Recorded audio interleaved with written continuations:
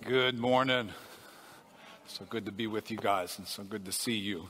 I'm gonna jump into that last announcement, just for a second that Evan described our brokenness to hope. You know, we've been walking through a series here called The Return of Hope all throughout December, and you know that just the image that's behind that phrase captures an intentional moment in Scripture where God describes the darkness of this world and brings a flood.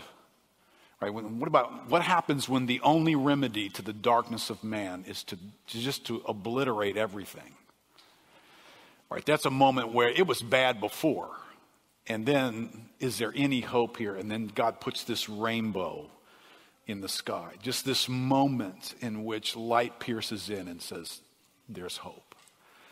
And can I just say, one of the things that I'm really excited about us doing the Christmas musical this year is, you know, year after year after year, we travel through life and we do life, and then we come to the Christmas season, and it's unique, and we all extend ourselves uniquely into it. But this year is probably like no other year.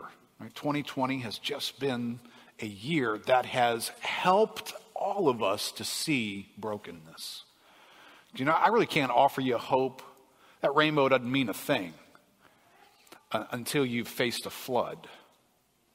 Then that rainbow means something. Right? Hope doesn't mean a whole lot until you know how much you need it. And 2020 has been very helpful in that. It's put us in touch with the vulnerability and the frailness of being human beings. So I've got a chance to see some of what's being produced. I'm really looking forward to the message that's going to get communicated. I've watched 6 people in this testimony portion of this presentation next week tell their story of brokenness. I didn't get past the first person before I was just buried in tears. These are people among us. These are just real people doing a real life, who there was a chapter in their life where their life was broken. So I'm going to stop this morning before we get into the message and just take a moment to pray. And those of you who are watching at home live stream, you know, we do the special Christmas moments, whether it's been a cantata in the past or what we're doing this year, because there are folks during the Christmas season who will turn to God. In some way, they're going to turn to God. And you and I have lived in the reality of what impact does this God bring when you turn to Him. He'll turn your world upside down. He will bring something into your life you could not have imagined could come true. And so there are friends and relatives and people and coworkers that are in our lives that they don't come to work every day and they don't sit across the Thanksgiving table from you and tell you just how broken they feel on the inside. But they are broken. And you know something about that too, right? What if you could share with them something that could take them from brokenness to hope? Right? I won't spoil the story, but I watched because we put these testimonies into short videos. I watched one person I have known for years tell me about her chapter of brokenness, and I almost didn't recognize her. It was so heavy and so broken.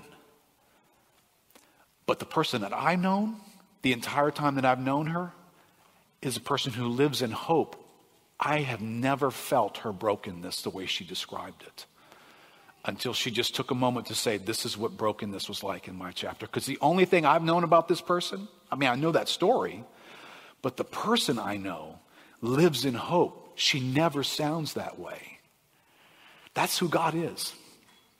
He can show up in your family members, in your friends' lives, in the darkest of brokenness inside of them, and He can bring a hope into their lives that nothing else can bring. And you and I can invite them to get around that God next weekend and just watch what He does. So can we just pray for a moment about next weekend? Because you're going to interact with some folks. You're going to send out a video or an invitation, whatever we provide with you online this week, to just let a friend or relative know, hey, you want to come to this? The church is doing it. I think it'd be a great time. I think you'd enjoy it. Let's just pray together. And you guys who are watching at home, let's pray together for a moment. Lord, this season that we commemorate, no matter where we come from, Lord, everybody commemorates this moment, this Christmas moment. Lord, how did this ever get such a significant place on the human calendar? Well, God, it is the moment in which you invaded our world. You invaded our desperation. You invaded the emptiness that we can feel. You invaded things that have gone wrong in our lives that we've never been able to fix and sometimes feel like we can never get past them. But you came and you did something that brings a hope. It restores a hope in our lives. And Lord, so grateful for getting to experience that. And I know many of us are so grateful for that. And Lord, we just pray for the many people that are in our lives whose stories were just like our story. We had our own brokenness that you needed to invade. But Lord, right now there's a secretary in my life, or there's a cousin in my world. There's a neighbor. There's somebody that I know whose life just feels broken. And this year has made it all the worse. Lord, that you have a hope for them, Lord. Would you help us as we give opportunity for them to be introduced to the hope that's invaded our world, invaded our lives. So Lord, lead us this week, that next week there may be many folks here gathered with us who get to taste and see the hope that you have brought into this world in sending your Son. In Jesus' name, amen. Amen. All right, well, we are in Romans chapter 5, and we are installing the next thought in the return of hope. And last week I introduced you to the Apostle Paul as master chef, cooking up what he describes as a hope that does not disappoint. Right? How about a hope like that? Right? I mean, I can remember the phrase, my parents must have used the phrase on me for some variety of reasons that I don't necessarily recall, but, don't get your hopes up. Don't get your hopes up. Right? That's just an advertisement for if you put your hopes exaggeratedly in the wrong place, you're just going to be disappointed, right? But what if the Bible is highlighting a hope that does not and cannot disappoint? Well, that's what's in this passage, right? Let's read Romans 5 and get it before us again. Romans 5, verse 1. Therefore, since we have been justified by faith, we have peace with God through our Lord Jesus Christ. Through him we have also obtained access by faith into this grace in which we stand. And we rejoice in hope of the glory of God. Not only that, but we rejoice in our sufferings, knowing that suffering produces endurance, and endurance produces character, and character produces hope. And hope does not put us to shame, or hope does not disappoint. Because God's love has been poured into our hearts through the Holy Spirit who has been given to us. All right, well, I kind of chose to let us pull the ingredients out of this passage, right? This passage smells like hope. You can hear hope cooking in the kitchen here. But there's some ingredients in here, right? Just like everything that you love that your mom or your wife is cooking, or somebody who's a really good chef in your home cooks, there's ingredients that they put in there that made this smell the way it does. And so in this recipe for hope, there's peace with God. There's access to grace, right? Some of these I'm trying to give away to the other pastors to preach, and I'm really hating that I'm doing that. Because there's hope in your life because you have access to grace, right? No matter what's going on in your world right now. No matter how bad it is, no matter how bad you have been. No matter how bad your decisions that have messed up your life have been. You still have hope. Why? Because you have access to grace. There's this process that's described here that we looked at last week. There is this love that has been poured into our hearts. Right? These are the ingredients that bring hope into our lives. And listen, there's a lot of doctrine in here. There's big words like justified. Right? There's doctrine here. You can't go very far in the book of Romans without bumping into heavy, weighty doctrine. But I hope you get this, especially those of you who love to study doctrine. I hope you love to study it for the right reasons. The doctrine in the Bible is not there to make you an egghead. Somebody who can debate the angles on the reasonings that are there. Now, that's necessary because we have to defend doctrine. But you know the reason for doctrine? It's to get us to places like hope. Right? Doctrine exists to produce in us something, an experience in our lives. Not just for you to be able to corner somebody else with your argument on what's right and what's not right doctrine, but to produce something in you. Right, I'm probably not going to get to this verse, but Romans is filled with the word hope. It just invades this book. Romans 15:13 says this, "May the God of hope fill you with all joy and peace in believing." What do we believe? Well, we believe doctrine, but what is that doctrine after? It's after joy and peace and hope, so that by the power of the Holy Spirit, that's a doctrine, you may abound in hope. Right? So you can believe here all kinds of stuff. You can be charismatic, you can be cessationist, whatever you are, whatever your doctrine about the Holy Spirit is, when he goes to work in our lives, he wants us to abound in hope. God's after something in our lives. He wants joy and peace and hope. So he tells us certain things, and he reveals those things to us.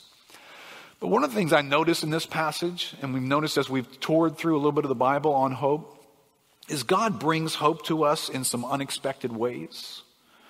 Right? Our first week we spent with Jeremiah was God's plans. I know the plans I have for you. And we remembered that context was important, not just to memorize that passage. That context is God writing a letter to people who have been temporarily relocated to a rather not good spot on the earth. Right? Do you know that God could write you a letter and say, I know the plans I have for you, while you have been temporarily relocated from whatever it is that you think is good in your life? God could temporarily relocate you in order to give you a hope. Because, sometimes you can live in really good spaces in your life and not feel hope. Right? I think a lot of us can get in touch with that. We're Americans. We live the most luxuriant, fun-filled, adventurous, extra stuff life on the planet. Yet we can be some of the most hopeless people on the planet. There are people in poverty who are more enjoyable to be around than many, many Americans are. Right? There's something missing. So God has this plan, and then we learned last week that God has this process to bring hope into our lives. His plan's right, I'm going to move you over there. Well, his process cooks you. Right? He brings heat and he brings suffering, and through that suffering, endurance comes into our lives. And we walk through that season, and then character gets formed in us, and that produces hope. So listen, if you and I are signing up for hope, stand in the line, right? It's a process that might begin with suffering. You might actually be signing up for suffering that's going to go through endurance, that's going to bring character, that's going to produce hope. Well, today, there's another ingredient in Romans chapter 5. It's hidden there in verse 2. That's about God's purpose, right? So we've seen God's plan. We have seen God's process. Today, we're going to see God's purpose, God's single purpose. There's a lot of stuff going on, right? Just like in that passage. There's a lot of stuff going on in the world. But there is one purpose, one thing that's bigger than everything else. How many of you guys remember the movie City Slickers? You guys remember that? Billy Crystal, I don't remember the cast of characters. But it tells the story of these three men who are going through midlife crisis. That's where they are in life. And they all live in the city, and they're going to go to this way out west, this cattle run. They're going to go live in the wild and ride horses and get simple and just do hard man work out west. And they're going to drive these cattle across the terrain and through these dangerous settings. And just a great colorful list of characters. But these guys are trying to find themselves, right? They have found themselves in a place in midlife where all of a sudden they're just asking questions about life because life don't feel right. And each of them has their own version of it. You got one guy whose life didn't feel right, so he had an affair on his wife. He wrecked his marriage. So he's there living in the guilt, and I've lost my family. I've lost everything. One of the other guys is there, and he's just depressed. I mean, he's just in this point in life where what does it really mean? Why have I done all this? I mean, he's just having a midlife crisis. And so he's getting away to go find himself. And this is perfectly timed, right? I mean, sometimes our culture actually taps into some realities. This is the early 90s, right? So I'm coming into young adulthood through the 80s. And the 80s was an incredible period of great materialism, right? The Reagan years and the following years after that, country was taking off. You could invest in the stock market and you could make lots of money just in a few years. You'd be all, everything was just blowing up and growing and returns were incredible. But you get into the 90s and people have had stuff and they still don't have hope. Hope is just not in their world. And so these three guys represent your typical people who go off to go find what's going to bring me hope. And while they're there, they run into this rough character played by Jack Palance, who is Curly. He's the cattle rustler. Of course, Curly's the rough guy with the sagey advice. So at some moment, I got a picture of Curly. I think I got a picture of Curly joining us here. Help me out here, guys. No? What happened to Curly? You killed Curly too? I told you to kill Billy. I didn't tell you to kill Curly. You guys. All right, so here's what Curly does. And I really need Curly's picture. So if you find that, you put him up at any time in the service, because Curly, smoking his cigarette, sitting on his horse, having a conversation with Billy Crystal, because he's listening to all these city people complain about their lives. And here's sagey Curly's advice. Curly says, do you know what the secret of life is? And he does this. And Mitch, who's played Billy Crystal's part, he says, your finger? Curly says, one thing. Just one thing. You stick to that, and the rest don't mean whatever he said. Mitch says, but what is the one thing? And Curly says, well, that's what you need to figure out. And so the moral of the story here is, right, you're going through this crisis. Life has lost its meaning. You don't feel hopeful. But here's what you got to figure out, right? There he is. Hey, Jack. Thanks for joining us today. Special guest, Jack Palance. You got to figure out whatever's going to fix you, right? Whatever's going to be for you, you got to figure that out. And now if you follow the rest of the story, because this is in the middle when they're all kind of freaking out, when they all get to the end of the story, it's one big happy ending. All three of these men in midlife crisis, you have their hope renewed. They go back to the city, ready to live hope. And they even explain, like in one sentence, what was it that they found while they were gone that fixed their hope? All right. Well, is that really how it works? Is there, of the millions of people on planet Earth, are there just millions of things out there that you just need to go dig around and find that unique thing, that soulmate of yours, that destiny of yours? Are these words you're familiar with? Right? It's about you tapping into the one thing that uniquely is going to fit the wiring of who you are as an individual, and it's going to make you finally come to life and have hope. Right? Okay.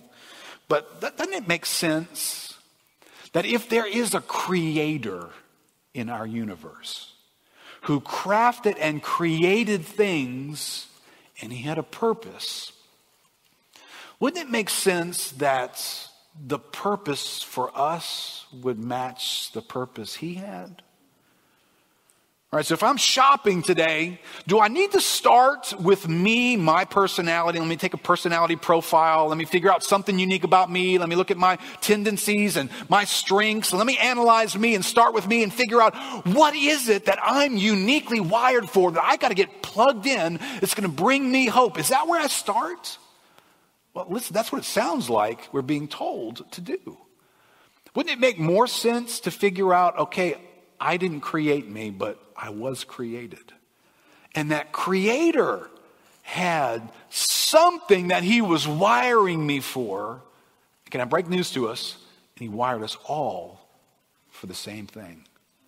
Doesn't mean we're not uniquely individual. We look different. We have different talents and abilities, but we're all wired for this one thing.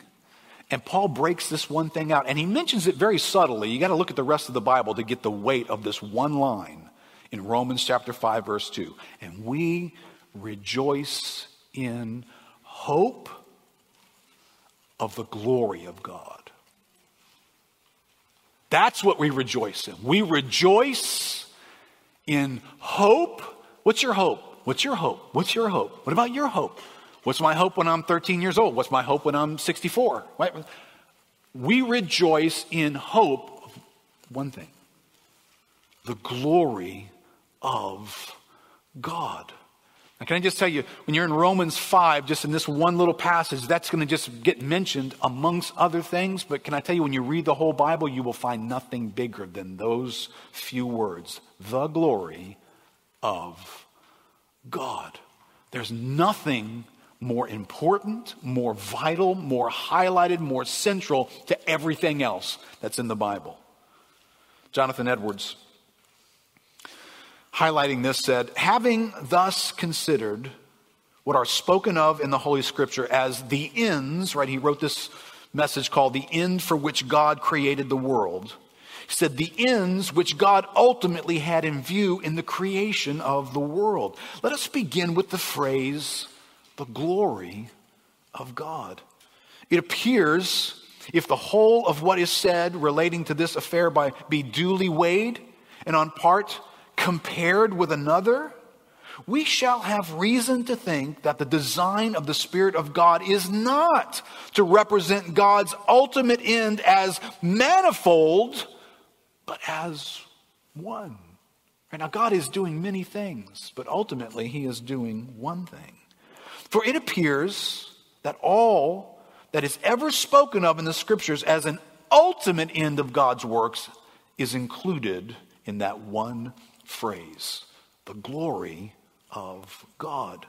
Thus we see that the great end of God's works, which is so variously expressed in Scripture, is indeed but one. And this one end is most properly and comprehensively called the glory of God. Now, if you have been in church, if you've been in this church for a while, because I don't know of a greater theme than that. I have no greater theme than that. The glory of God. But if you're not familiar with reading the Bible and being saturated by what it continues to point us to and reference, we might have a hard time even describing what on earth is the glory of God. What's it even about, right? And we've done a lengthy series on that, so I can't attempt to try and go into the detailed explanation of that today. But you're here today, and every one of us are living life with a desire for hope to fill the sails of our lives, to provide for us the motivation to get up in the morning and live life with zeal, to face it one more time, to do the hard thing that's been invading our lives, to live another day of 2020. And some of us are just hoping in the mystery of 2021, right?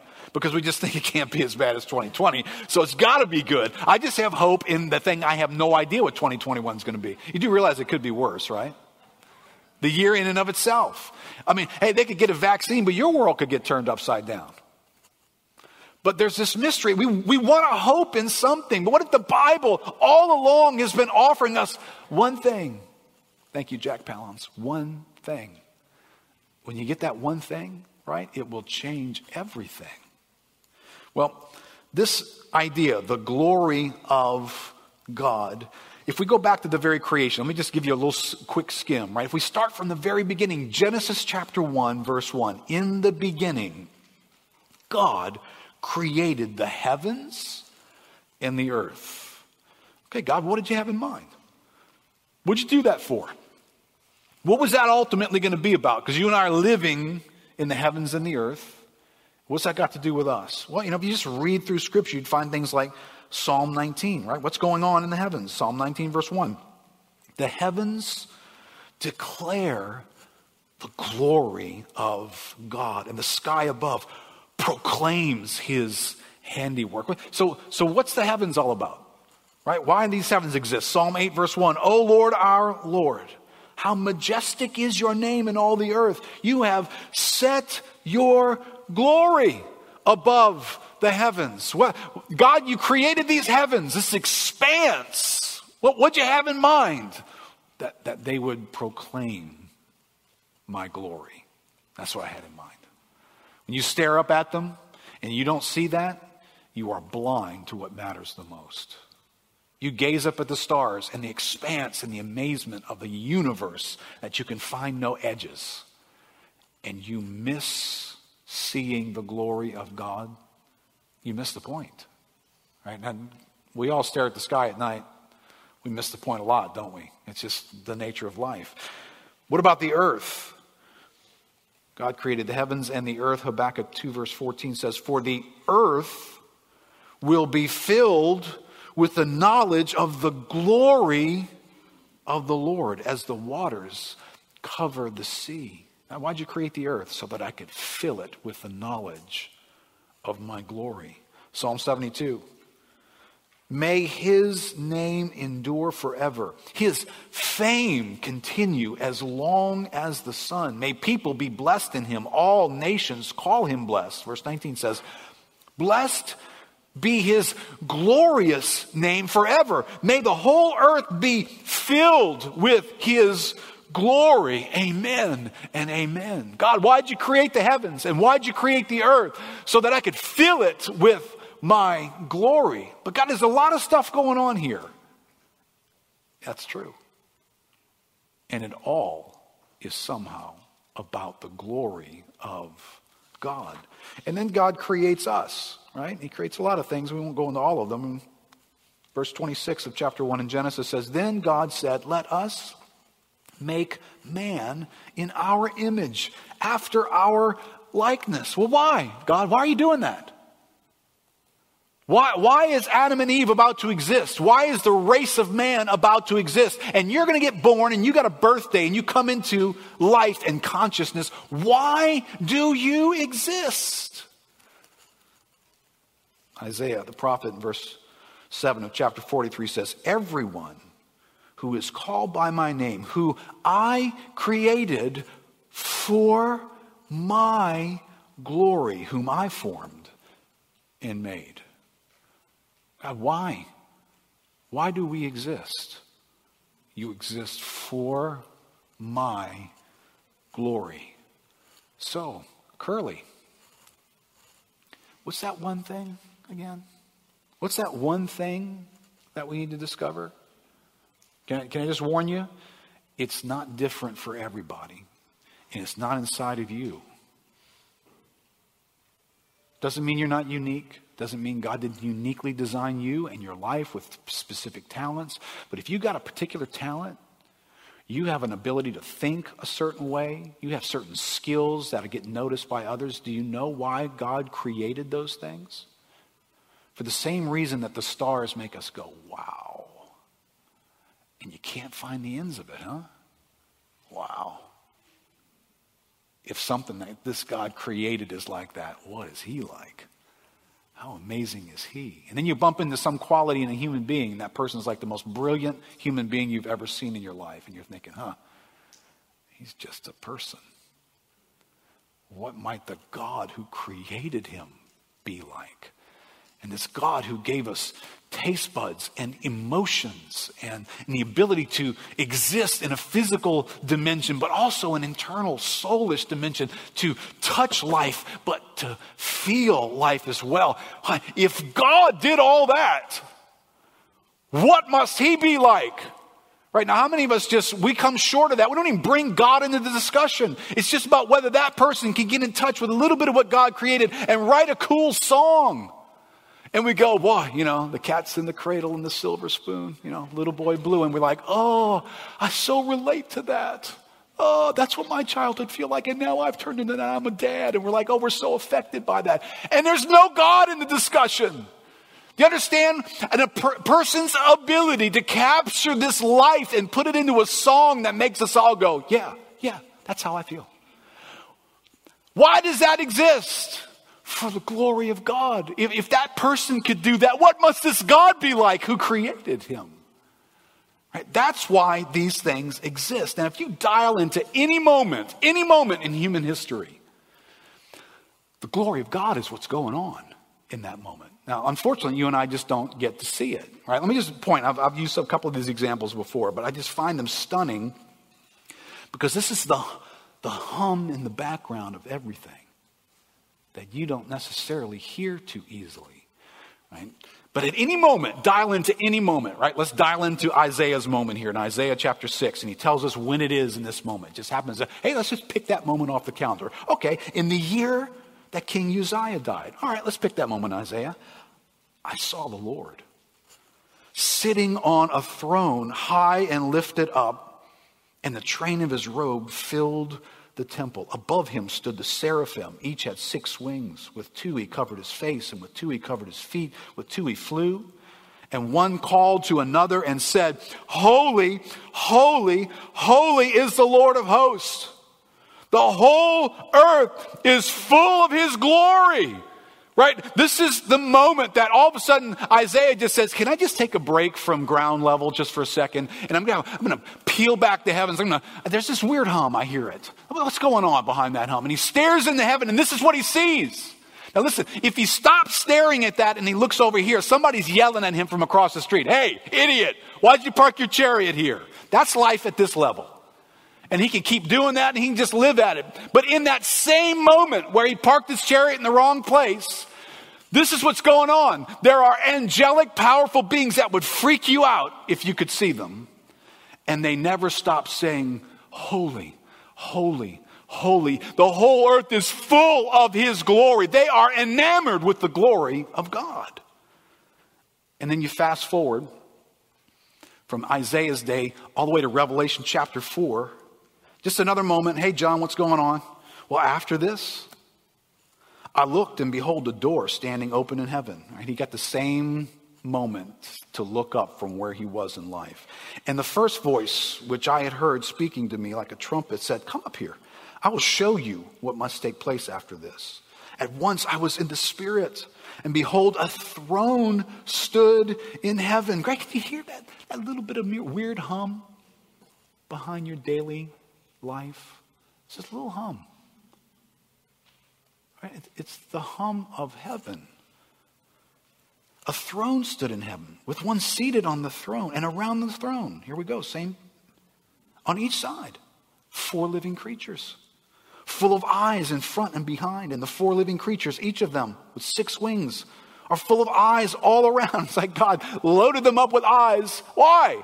So they could see his glory. And day and night they never cease to say, holy, holy, holy is the Lord God Almighty, who was and is to come. And whenever the living creatures give glory, that's what they do. Why do these creatures exist? Why do they got so many eyes? Why are they equipped the way they do? To give glory to God and honor and thanks to him who is seated on the throne, who lives forever and ever.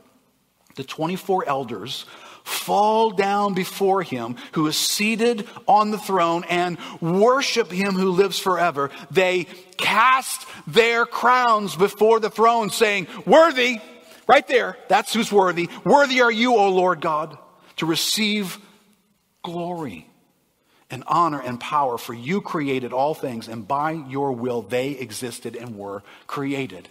Right? Glory, and I'll explain this as quickly as possible, but glory lives in this category of worthy.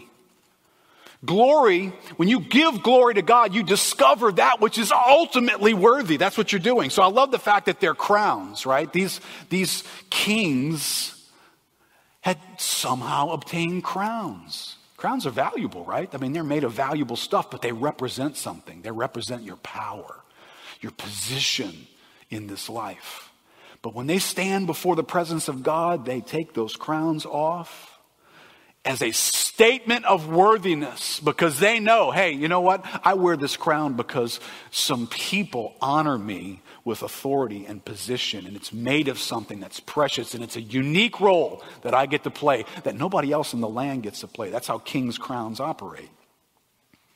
But when they stand before God, they take all that and they go, no, not worthy. Not worthy for me to hold on to this and cling to it. That is worthy.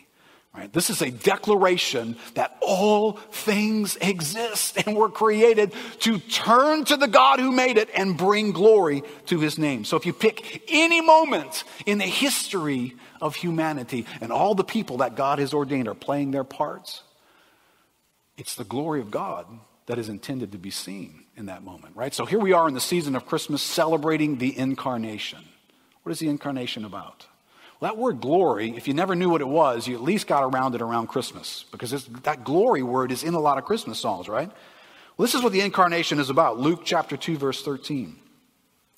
Suddenly, there was with the angel a multitude of the heavenly host, praising God and saying, "Glory to God in the highest, and on earth peace among those with whom he is pleased." Right? So this moment, this Christmas moment with all of its specialness, what's it about?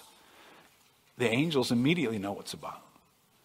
This incarnation of the Christ is about revealing the glory of God. They see it and immediately turn to him. Right? This is a reflex that needs to get learned, isn't it? For us to stare at things that God has created and done and immediately turn to him. Oh God, that tells me something about you. That is amazing. But you are the creator of that. You are the one that I'm drawing my attention to. I'm not lost in this story or this moment. You are what this points me to.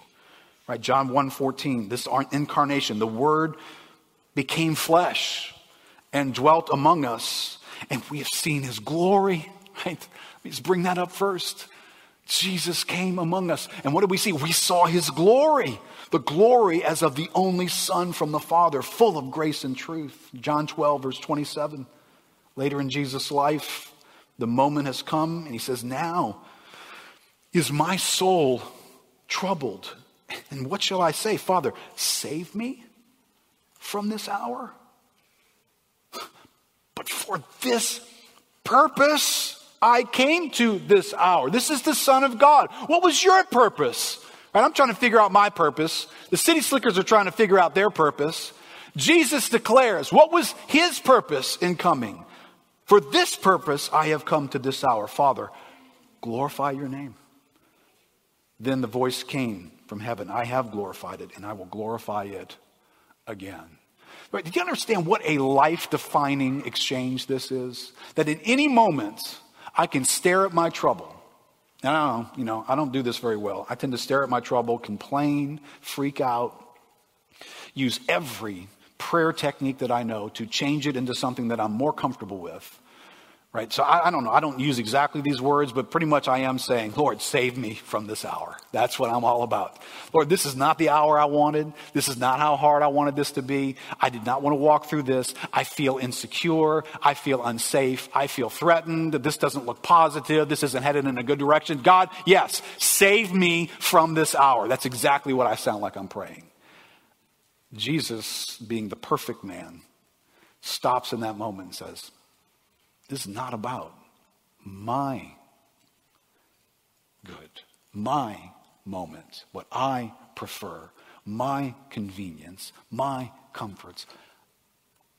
I'm here for the glory of God. That's why I came. And that's why we're here, right? This is the storyline of my life. I am created for the glory of God. Not in this moment to figure out, okay, let me navigate the easiest way. Let me navigate the quickest way. Let me navigate the wealthiest way." That's not the strategy that's floating in the heart that produces this hope. No, we are here for the glory of God. John 17:1, when Jesus had spoken these words, he lifted up his eyes to heaven and said, "Father, the hour has come." This is it. "Glorify your Son, that the Son may glorify you." Right? This is a defining existence. This is the one thing. It was the one thing for Jesus when he comes to the earth. It is our one thing as well. Now notice, if the glory of God is the one thing, then it will become the battleground of life. If it is the one thing, don't you think the devil knows that it's the one thing? He's had front row seats to things that you and I have only read about from a distance. You best know he knows what the one thing is He was after it. It's what turned his world upside down. He wanted the glory. He didn't want to exist for the glory of God. He wanted to exchange glories. He wanted God to take a lesser role. He wanted a greater role in the quest for glory. Now, listen, that glory, what is that glory before I read this next verse? What is glory? Well, in the Old Testament, the word in the Hebrew is the word chabad. And it's a strange word because it's more like, if you're a chemistry freak, it's more like the word density. It's more like what makes the substance of something what it is, right? So, styrofoam can be this big and it's like light and fluffy and throw it around. But if you take a piece of gold and it's this big, you couldn't pick it up, right?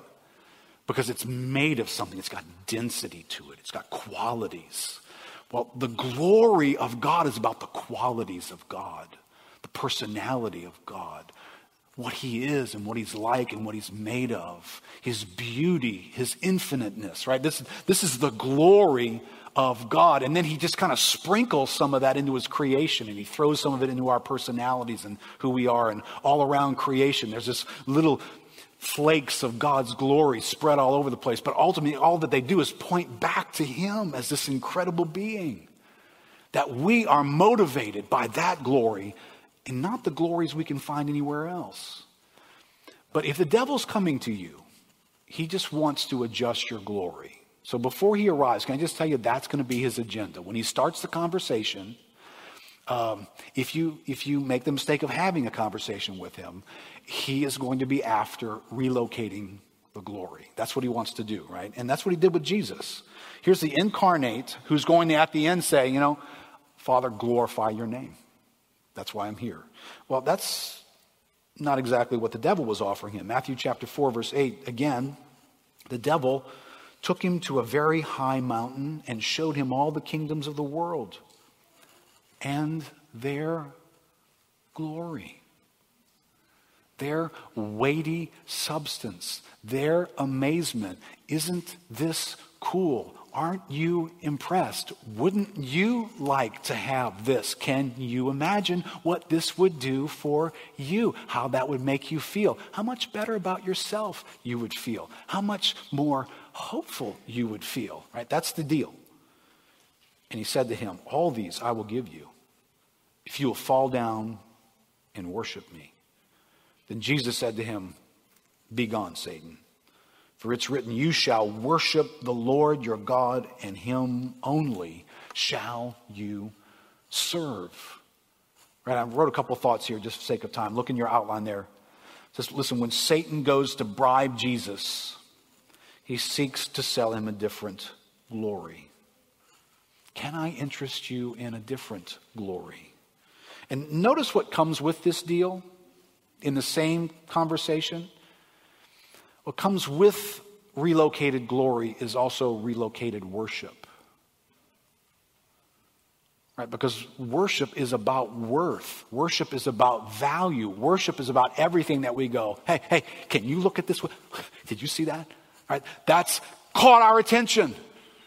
That's a big enough deal for you and I to take a second look at it and not treat it like it's nothing. It's something that we're impressed by. It's unique, it's rare, it's never been done before, it's powerful, it's influential. Whatever it is, glory pulls worship toward it. So Jesus immediately knows, you're wanting me to change worship. That's what you want me to do. You want me to find something more valuable than the glory of God and to worship that. Now be wise in this moment, because if glory gets relocated, worship will get relocated, which means our hearts will be attached to that, which means hope will get relocated as well. And if it's not the glory of God, whatever glory it is, we have just relocated our hope to something that will disappoint. Right? This hope that is offered to us in Romans 5 is hope in the glory of God, right? And we're not the first. Jesus wasn't the first man to face the temptation of the devil in his attempt to relocate glory.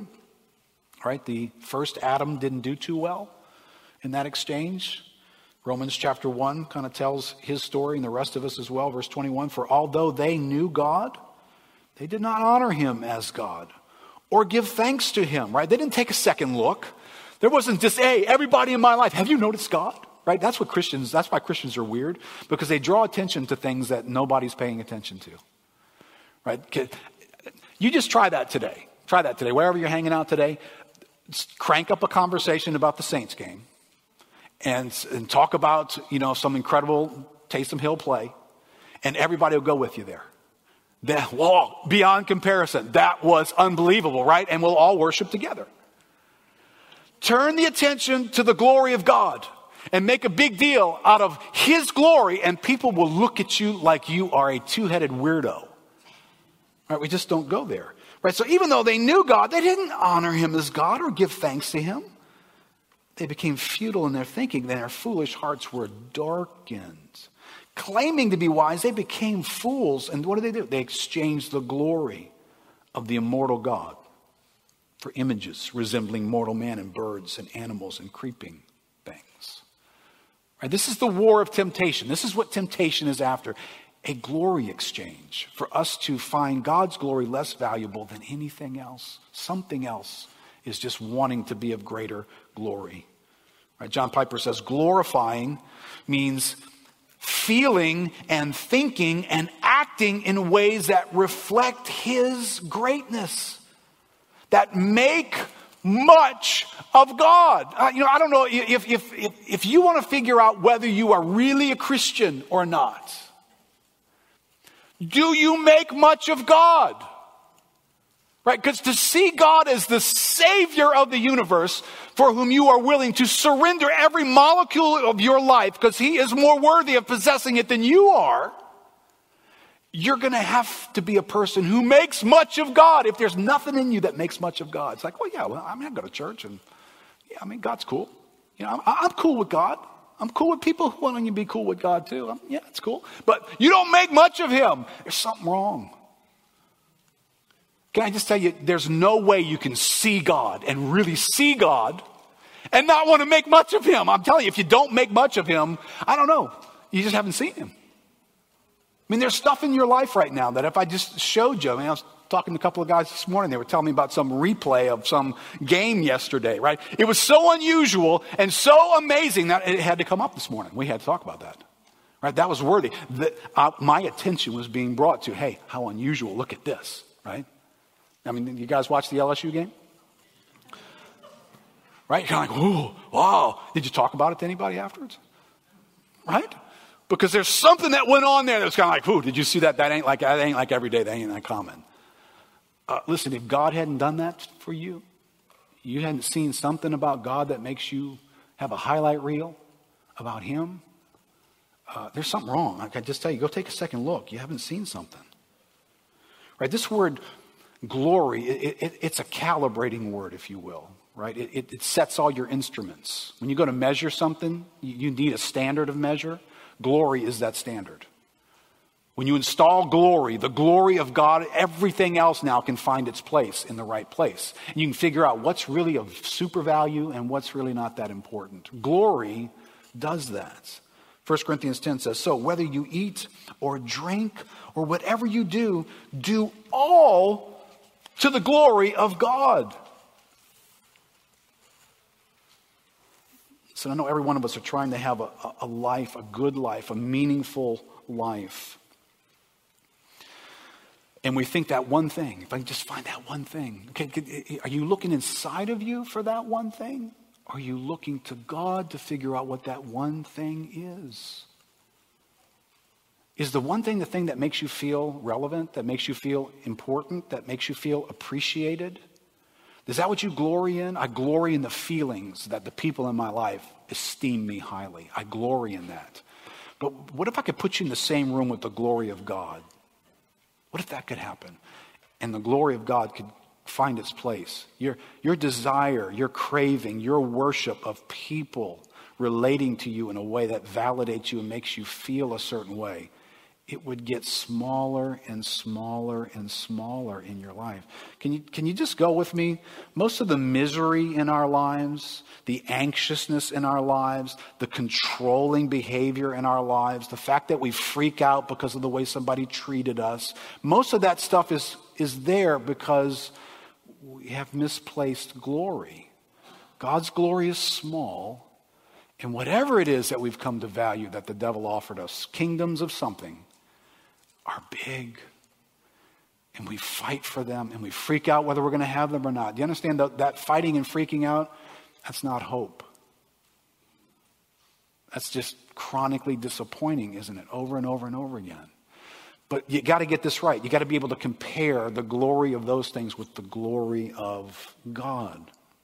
Right? Listen to what happens when that glory comparison takes place. Romans 8:18. For I consider that the sufferings of this present time are not worth comparing with the glory that is to be revealed to us. Right? Paul gets it. And Romans 8 presents this hope, right? For in this hope, what hope is that? Well, you just said Romans chapter 5, we hope in the glory of God. For in this hope we were saved. Now hope that is seen is not hope, for who hopes for what he sees? But if we hope for what we do not see, we wait for it with patience. We wait. What are you waiting for? What are you really waiting for? Because along the way, these verses highlight this sense of difficulty and pain and setback comes into our lives. Like 2 Corinthians 4. For this light momentary affliction. Well, how can you use these words like this? Light and momentary? Do you know what I'm going through? Light and momentary. How can you use those words? What are we talking about? A red light? This is delaying me. 28 seconds. I'm going to be late 28 seconds. I could pull that verse out and say, this light momentary affliction. But that's not what's being described here. It is the gut-wrenching realities of this world that are being described here. And they're being called light and momentary. How can you call that light and momentary? Because there's this other thing in the room that's really, really big and weighty. It's preparing for us an eternal weight of glory beyond all comparison. Right? You see, when this glory gets in the room with us, it just reorients everything and it makes everything take on the right scale for us. So here's my question. What is the biggest thing in your life? Right now, but just period. In general, you just bump into it. What's the biggest thing in your life? What category? What sort of future? What turns you inside out the most? What animates you the most? What captures your interest? What's the biggest thing in your life? What are you waiting for? Longing for and hoping for? Well, Titus picks up this theme. Paul writes to Titus and says, here's a good summary statement for your life, right? You want to just have a quick summary statement of your life? Here it is. For the grace of God has appeared, bringing salvation for all people, and training us to renounce ungodliness and worldly passions and to live self-controlled, upright, godly lives in the present age, right? So there's an appearance in our summary story. The grace of God has appeared and saved us. And then there's this training, this thing going on in the right here and the right now where you and I are being changed. We're being renovated. God is at work. He is detaching us from some things. He's attaching us to others. There's this training thing going on. And then the last thing is this: we are waiting. This is a summary statement of your life. Grace has appeared. Training is taking place. And we are waiting. We're not there yet. We're waiting. What are we waiting for? For our blessed hope. What is that? The appearing of this glory of our great God and Savior, Jesus Christ. That's what we're waiting for. That is our blessed hope. That what we just described and what you and I can just kind of barely describe, this weighty thing, aspect called the glory of God, at some point it's going to fully appear, right? I mean, the heavens are telling of it, but they're not, they're doing a limited job. There's stuff in our world that tells of the glory of God doing a limited job, but one day we will see him face to face, and this glory will be fully seen and fully recognized and fully grasped by us. We are waiting for that day, and we are anticipating it. And it's just before us constantly. I remember Ronald a few weeks ago in his message was talking about being a moviegoer. Real life movie-going experience. A couple of my kids, I don't remember which ones it were, decided we were going to go see the Marvel Avengers movie. I think it was the Infinity War one. And we were going to go on opening night. It's a cultural experience. There are people everywhere. Massive crowd is there. Too many of them are 40-something-year-old overweight men wearing Marvel stuff and gear. I didn't want to ask them if they live with their mom, but I was tempted. And they are talking and buzzing. The lobby is full of anticipation. People are standing in enormous lines to get their popcorn. But I'm pretty sure they weren't there for the popcorn. And then they've gotten there early to get a good seat. They sit through, if you get too early to a movie, I know Ronald likes to see the previews, but there's just cheesy, bad local advertisements that take place before the previews. I mean, they're just bad. There's people who can't afford to do real commercials, so they just kind of do stuff in the movie theater instead. So you sit through that. I'm pretty sure they weren't there for that, though. And then they sit through the previews. The previews are kind of cool. There's something coming up, and it's kind of a movie sort of like the one you're seeing, so it's a little bit more kind of, okay, that captures my attention a little bit. But then the moment arrives, and the big lion comes out with a little thing around his head, and he roars, and it's like, right? I mean, you feel this rush, like, oh, we've been waiting 2 years for this movie, and it's out. It's here. And the first character comes on, and all the nerds applaud, you know. It's like, he can't hear you. I don't know if you knew that or not, but Captain America can't hear you. Let's just watch the movie, okay? I mean, it's just a strange experience. This is a glory moment. There's glory in the theater. There's something not like anything else. There's excitement. There's anticipation. They have entered this theater with massive hope. You know, the best sequel ever is coming. We've been waiting for a little while. He came the first time, but part 2 is coming. And he's coming back in part 2. And we are going to be like those nerdy little guys in the audience. We're going to be dressed in our Jesus gear. But listen, don't make the mistake.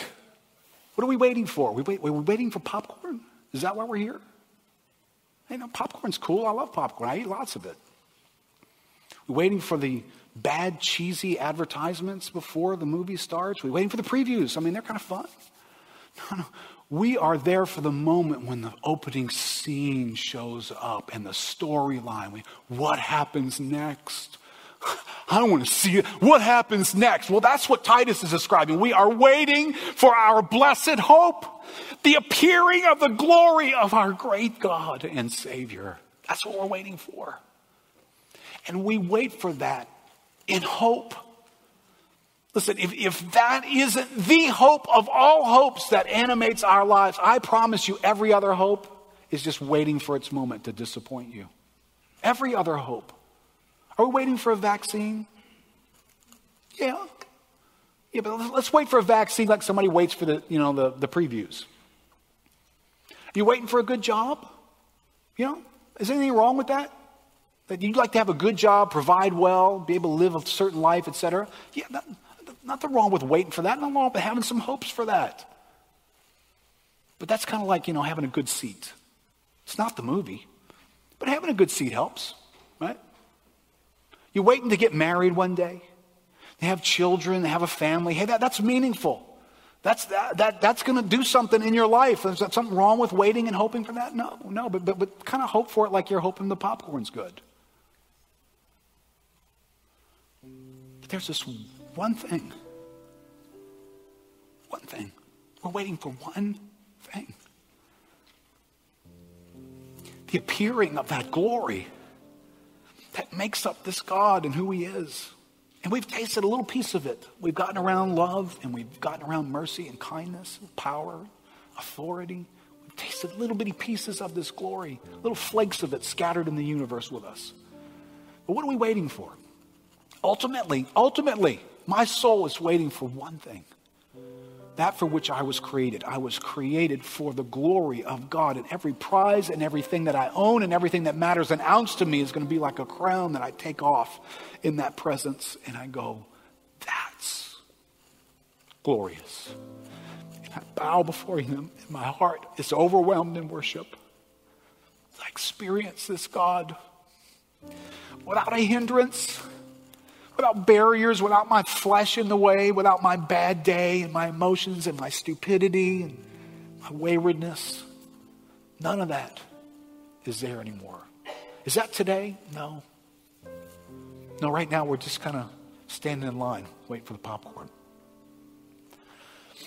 But nobody in that auditorium lobby was depressed. I didn't see anybody upset. I didn't see anybody sad. They were lit up. Not over the popcorn. The movie was about to appear. The one we've been waiting for since the last one. See, that's what life can feel like. It can feel like the lobby of the sequel. And that's who we're called to put our hope in. So listen, if we've traveled through this return of hope, we need to be careful that we're putting hope in the right place. We're seeking hope from the right thing. And Paul's helpful little phrase here. And we rejoice, like people standing in the lobby, in hope of the glory of God. Let's stand up together.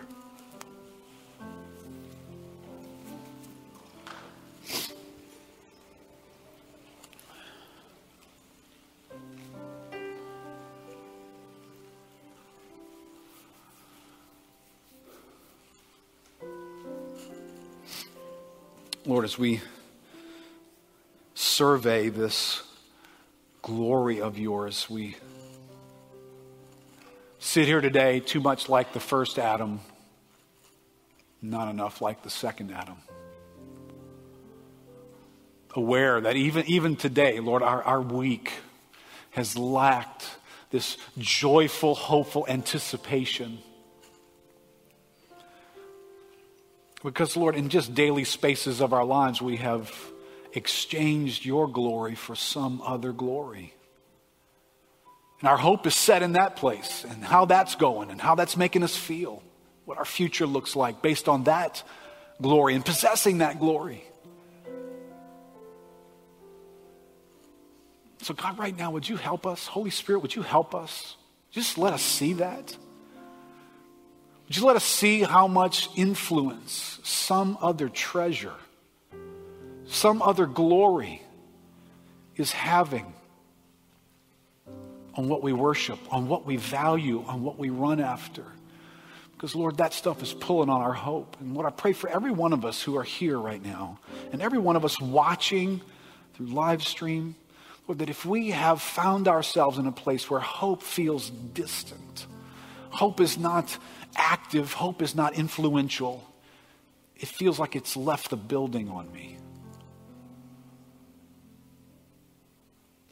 Lord, there's a little mystery in this category, but there's some practical realities here. Lord, have I misplaced value in my life? Have I begun to worship something else?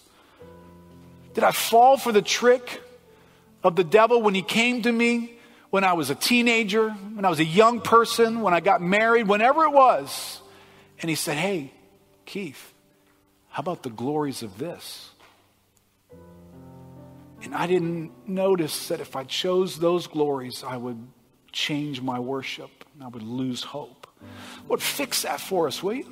Would you step into these moments and just touch these things? You taught us these things. These are your words, preserved for us in moments when we've misplaced our hope. Lord, would you help us find your glory as the most glorious thing that we could ever have, possess, know, or pursue. then, Lord, everything else becomes momentary, light, not as animating, not as worthy. So, Father, we want hope to return to our lives, Lord, and it can't get there unless glory brings worship, and worship reveals our hope. God, let us rediscover that. Give grace to us. And Lord, I pray for anybody who's here this morning. Pray for anybody watching today. They can't recall a moment in their life when they exchanged their own life. Everything that they've been after, every life and every moment they want to live for your purpose for their lives. You created them for your glory. You sent your son Jesus to save them and bring them back in relationship with you. Lord, maybe some who are here or watching have never been reconciled to you. They've never come to the place where they laid their whole life before you in full surrender and said, Lord, I want you. I want to make a big deal out of you. I want to live for you. I want to be restored to you. And I want to live every day of my life for your glory. Here, Lord, today, I give you my life. Put my hope and my trust in Jesus Christ. This Christmas season, He came. He came to reconcile me to God the Father. I believe that. I put my trust in that. And I put my hope in Him to bring me to God. I surrender to you today, Lord. I give my life back to you. Father, for every person who's engaging that prayer right now, Lord, would you just lead them into the next steps of their lives? Lead them into this great purpose, this great adventure of now waiting for your return and the full appearing of your glory and living, Lord, having received grace, living, being trained in righteousness for your name's sake. But Lord, we are waiting. We're waiting for the appearing of your glory. In Jesus' name. Amen. Amen. God bless you guys. Have a great, awesome week. Guys at home, thanks for being with us. Hey, don't forget, invite some folks to hear about going from brokenness to hope next week. Promise you, you'll be glad you did.